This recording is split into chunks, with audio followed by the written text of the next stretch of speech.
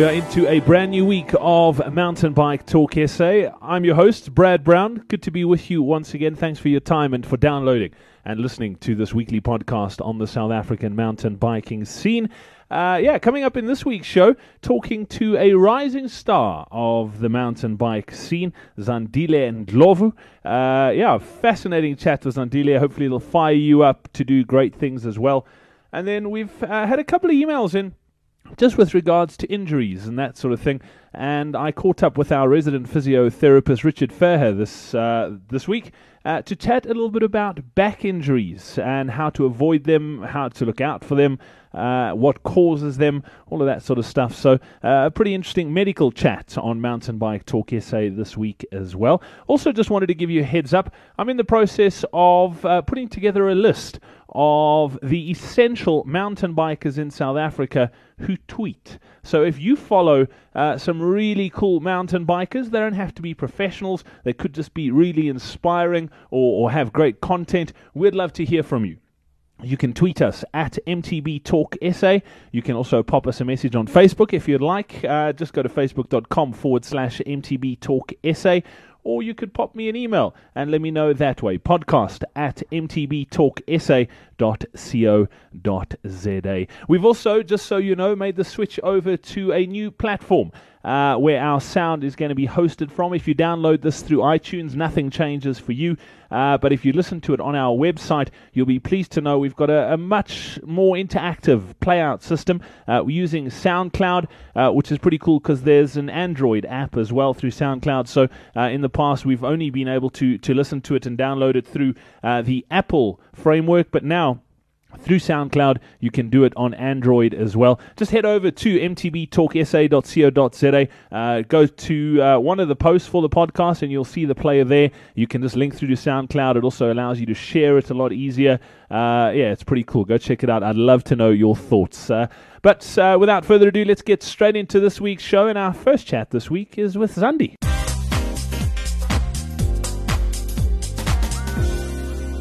Mountain Bike Talk SA this week, and I love chatting to athletes who are just way better than I am. It just fires me up, and hopefully it fires you up too. And this week on the show, I'm really chuffed to be catching up with team Bestmed-ASG's Zandile and Ndhlovu. Zandile, welcome onto the show. Thanks for chatting to us today. Thanks for having me. Zandi, when I chatted to you off air, I asked if you had a real job or if you just cycle, because I know my sort of dream would be to be able to spend my life on a bicycle and fund my lifestyle that way, but sometimes it's not that practical. You work pretty hard for a living as well as race bicycles. Tell us what you do in the real world. I put that in inverted commas. It's a pity that it's actually a real world, but I work for Bidvest. I'm a business development manager. Okay, so you've got quite a high-powered sort of job. It's not like you work in 8 to 5 and that's it. You can clock out and go and take time off whenever you want to go ride your bicycle. I mean, you've got some serious responsibilities. How do you get the juggling right between work and play? Well, I've found that my mountain biking is so important. It's like crucial to my living. So if I ever run out of leave, it's just a question of what needs to be paid, and I take unpaid leave. So it's just a matter of working harder the week before and the week after. So if I need to go to a stage race, it's putting in the hours before and putting in the hours when I come back to make up for the time that I've been gone. But that's what it just comes down to. It's just such a crazy passion that unpaid leave is a visited place quite often. How does the boss cope with it? Everyone knows that it's my passion, and I mean, you never want to take away from your staff's passion. If that's what drives me, there's a need to fuel it, because then it just keeps me productive at my best. So I'm lucky enough to have a manager who absolutely understands and lets me have the best of both worlds, which is pretty awesome.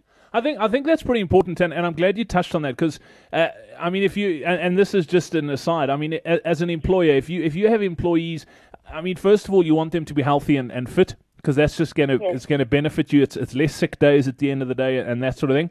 And it is important to have that balance. You don't want it just to be about work. That if you do have an employee who's pretty good at what they do, maybe from an athletic point of view, you want to sort of enable that and encourage it. You absolutely do want to encourage that you want to always be balanced. I think that's my biggest thing. I've learned to be a little bit more balanced without, working too much and training too hard and abandoning family, which tends to happen. Yeah, the juggle is difficult. Zandile, tell me a little bit about your mountain biking. How did you get into the sport? Well, I started working for iTech Connect Group. They sponsor mountain biking. So they sponsor Joburg to see Sani, Bergenbush and all of that. And when they got into sponsoring mountain biking, the long and the short is my managing director sent me to run the business center. And our first run it was horrible. And he sent me again to Joburg to see, and I said, but, what makes you think I'm going to get it right this time? And he was like, Zand, I trust you.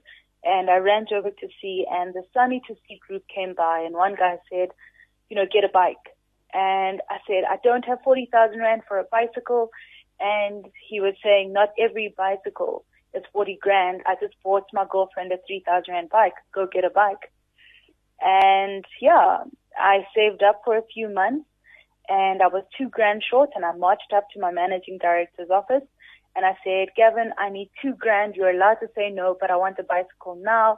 I'll pay you at the end of the month. And he just sat back and he said, if you do 3 races and you finish them, you don't have to pay me back.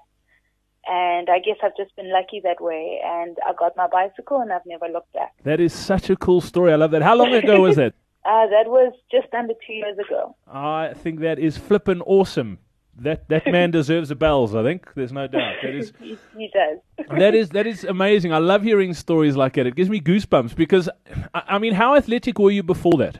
I used to play hockey.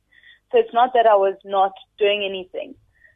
And I played hockey, and I guess the transition took its toll, because at one point the hockey and the mountain biking were so equally important to me. It's hard to have 2 loves. One has to win. So the hockey had to take a step down, because I was playing a hockey match in the morning, 3 hours mountain biking. Afterwards, I was a mess. So one had to win, and the mountain biking won. And I still play a bit of hockey, but more biking. And you've just, what is it about mountain biking that's just made you fall in love with it? Oh my word, it's getting away from the norm. I think we get so caught up in the rat race, and I mean, especially when you live in Joburg, it's all about work and sitting in traffic and. But then just being able to get away, and you climb the highest mountains to earn the most beautiful views that you would never ever see, in your life. And I have this thing that for every beautiful sight that just takes your breath away, you're like adding years to your life. Like when you're 80 and you're looking back and you remember the top of the mountain on Sani to see day 1, and you just think, oh my word, take me now. These are memories that just fuel you. It's hell. That's what it is. It's hell. And you work for it. You're not going to see those beautiful sights at home. You have to get on a bike to get to them. Yeah, and it's sanity as well. For me, it's almost like, I mean, especially with the stresses, and you mentioned about living in Joburg, and I think all the major centres have that to a degree where you get caught up in the hustle and bustle, and you need a bit of an escape to switch off and let go of all that. And I mean, there's no 2 ways about it that mountain biking definitely does that. And the cool thing is, I don't think it matters where you stay. You can find somewhere close to where you live that it doesn't feel like you're in a big city. You can off-road a little bit and have fun and almost be a kid again. I don't know if you feel that way. Yeah, that's exactly what it is. And I mean, I think if you ever see me anywhere on whatever race, I grew up being a tomboy. And obviously when you grow up being a tomboy, you eventually have to transition into being a girl. And in the work environment, everyone expects you to behave a certain way. And I feel like such a child. When I get on that bike, I'm reminded of just that tomboy Zandile who can just freaking go crazy. It's that 5-year-old that gets to live. And I think it's the 5-year-old that revives the older Zandile and just keeps a nice balance. It's sanity. You're right. Yeah. It's being allowed to climb trees again. I think that's the feeling almost. And Zandile, I mean, it's 3 years since you bought that first bike. You're pretty decent on the bike as well. When did you realize you had some ability? Well, it's actually about 2 years. I I think, I don't know when I noticed it, but I have such a massive love. And I was given the privilege to ride the first day of Sunny to Sea while I was working for iTech, and I just fell so in love with it. The beautiful places that you saw, but also my technical ability arrived before my actual endurance, if I could say, because I spent so much time at Bike Park in Bryanston. And I don't know, when I actually bumped into Shan on one of the days at Sunny to Sea, I don't know what he was doing at the back, but he had two lighties with him. And I'll never forget going down the switchbacks, and my bike started freaking going like it does on a downhill, and I managed to grasp it and manage it, and everyone always used to say, oh my gosh, your technical is ridiculous. And yeah, over time I was like, maybe I'm not so bad in my technical. And luckily with more training, the endurance and the speed has met the technical, and yeah, it's becoming even more amazing. Because the technical, I mean, let's be honest, the technical ability is a lot of times what puts people off doing the longer and more tough sort of stage races. You mentioned the Bike Park in Bryanston. Would you suggest, if someone's getting going, to like literally just spend hours and hours and hours doing that, as opposed to maybe spending hours and hours in the saddle doing long flat stuff just to get that endurance up first? Yes, I definitely say, I mean, when I first started mountain biking, I spent 3-4 hours there, or 6 hours. On a Saturday, I'd pack lunch, go ride for 2 hours, come back, sit on the grass by myself, eat, and then get back in the trails. And that has grown me. It's grown me in my ability to handle my bike. And you fall, which is natural. If you stop falling, you stop learning. You need to take chances. And I remember when I went for skills training with Sean Bodenhorst, you know, he even said to me, he said, you're not doing too badly. And I went and I rode Cape Pioneer. He could not believe that I rode all of the downhills there. When people were walking, I just, you know, that's my happy place. Anything that's technical, I kid you not, my heart becomes like a child.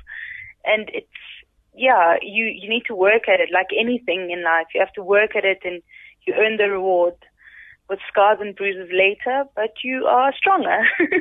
Yeah, I mean, you talk about that skills course with Sean as well. We've had Sean on the show to actually chat about that skills course as well. I mean, would you recommend it for someone who's getting going in the sport and sort of wants to learn a little bit more from the technical point of view? I absolutely would. On every single technical downhill, I picture Sean before I actually even ride any bit of it. You know, the things that he taught me, it's the simple things that just completely changes your riding. And on any technical course, I always think back to him. I always send him messages and say, thanks for teaching me that. Which is pretty cool. Yeah, that is pretty cool. And if you want to find out more about those skills courses, by the way, we did chat to Sean in the first episode, funnily enough, of Mountain Bike Talk SA. So you can go to www.mtbtalksa.co.za/1, and you can find out all about those courses as well. And then, Zandile, looking ahead, I mean, what's your ambitions as far as mountain biking goes? Where do you see the sport taking you? Sure, I hope it takes me pretty far. I have such a crazy love for it. I hope it's like smashes back into me with like awesome love. I want to get so strong. I love cross country. I want to look more into racing cross country. I want to look into downhilling, which looks so intensely crazy, but I think that would be amazing. I love my stage races, and all I want to do is get super strong. It would be great if I podium one day, but, you know, it all comes with time, and I'm putting my hours in, and hopefully one day I'll see the rewards. Even though I am actually starting to see that, yeah. Talk me through a day for Zandile and Ndhlovu. I mean, you're working full time. You've got this crazy love for mountain biking. You race hard on weekends. What does a normal day look like for you? Normal day looks like waking up at 4 o'clock in the morning, stumbling out of bed, coffee, breakfast, at gym by 5. I train with my coach, Joanne, and from 5 till 7, train on the bike, shower, go to work from 8 till 4, get home, get on the bike for about another hour, and then call it quits. So it depends on a day. It'll be 2 to 3 hours of training, depending on how much time I have. And that is Tuesday, Wednesday, Thursday, Friday, and then Saturday is my longer rides, and Sunday is my longer rides. And race-wise, ambitions. I mean, you've been lucky enough to race some of South Africa's amazing races. I mean, let's be honest, we've probably got the best sort of mountain biking races in the world. There's so many of them. We're so spoiled for choice, from sort of like one-day classics to stage races. What's still on the bucket list for you? Like dream race. What do you want to do? Jeez. Bucket list in South Africa. Yeah. Or you can do locally and internationally. Let's do that. Well, I think I'd love to do the Transalps because I've done quite a few of I've been blessed enough to do most of the stage races in South Africa already. I've done Epic, I've done Pioneer, I've done Sani. I'd love to do Joburg to see, but I think the Transalps has an aspect to it. And there's another race that Ollie Munich did. It was somewhere overseas. I actually can't remember what it was called, but every day they rode the most craziest single track. I actually need to find that and do it because it's just every day was, 60 or 70 kilometers of just pure single track riding. And that for me is that's me in my element, which would be amazing. It's your happy place. Your proper happy place. I love it. And then as far as the team goes that you're racing for, tell me a little bit about the team. The team is made up of a few freaking awesome girls. There's 4 road racing girls, so it's Ndhlovu, Linda, Ashley, and Pierre. And there's 2 junior girls, Michelle and Paige, and myself. There's a new addition to the team, Desiree. The girls mostly road race. They race road, and I race mountain bike. The girls tend to visit my side of the world, and I visit